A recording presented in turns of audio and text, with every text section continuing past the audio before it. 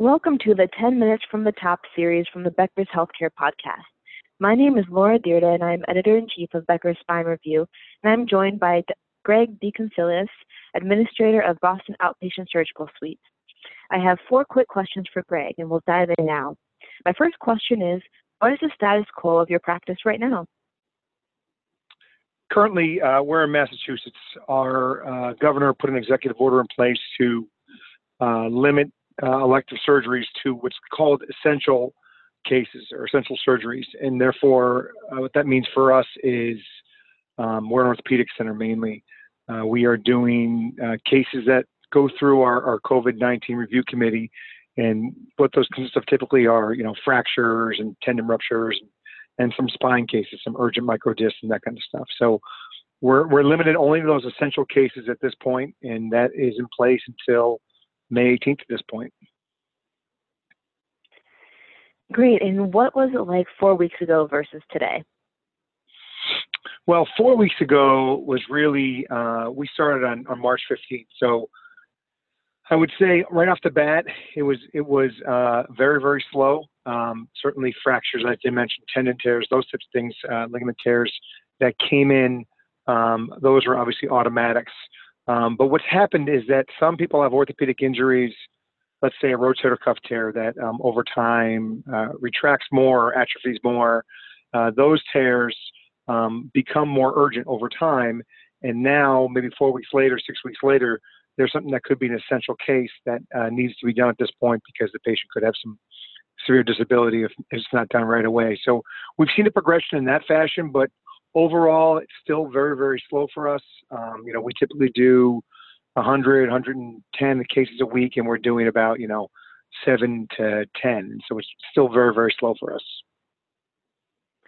Got it. And what do you expect 3 months from now?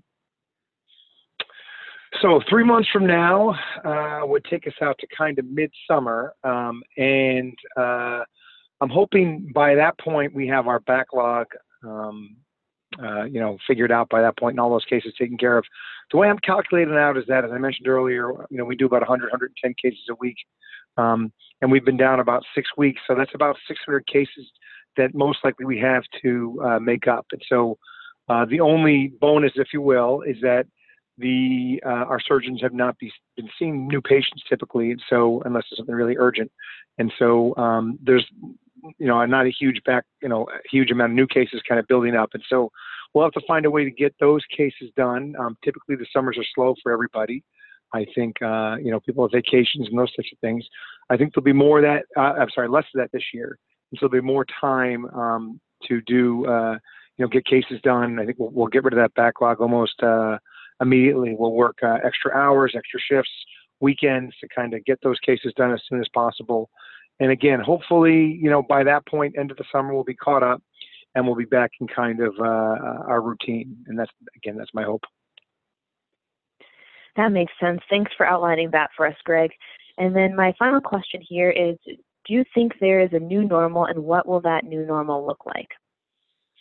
Yeah, I thought that was a cute term to start. Now it's kind of wearing on me a bit here. The new normal. It's funny in healthcare. I think this kind of the infection control thing that we're kind of including in our new normal. We've always done that, right? I mean, we've always had universal precautions and those types of things. And so, as far as treating patients as if they're infected per se, or in this case, COVID positive, we treat everybody as if they're positive for something, right? So we'd always have universal precautions, and that wouldn't change. So I think we can handle that part of it. I think the social distancing piece of it will be a little bit different for us. I think typically if you're in an ambulatory surgery center that, inherently has usually a smaller footprint, it's going to be increasingly difficult for those smaller centers to socially distance and kind of spread patients out, both in the preoperative area and in the recovery room. And so, those things will be difficult for us. I think, again, use universal precautions, and we've always used PPE, but, the right kind of PPE, whether we're testing patients, all those things will be important for us. And then, of course, if there's, a second surge, kind of a third surge or a reinfected of the community, we'll have to prepare for that and obviously deal with that when it comes.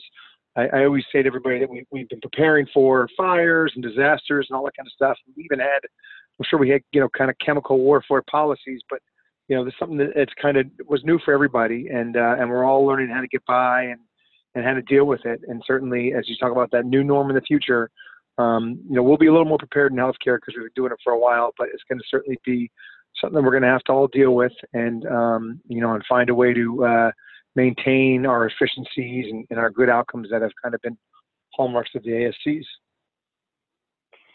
Well, thank you so much for going through that with us, Greg. I really appreciate it. And thank you all so much for joining us on this podcast. Thank you for having me. Appreciate it.